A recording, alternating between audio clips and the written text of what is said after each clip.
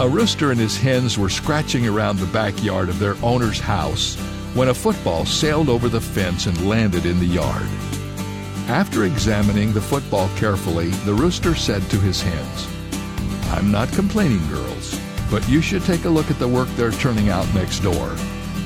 Well, comparing footballs with hen eggs is a bad business. In fact, most comparisons usually are. Comparing ourselves with others is a path that can lead to envy and jealousy and discouragement and resentment toward God. Instead, we should seek to honor God by fulfilling His plan for our life, not someone else's.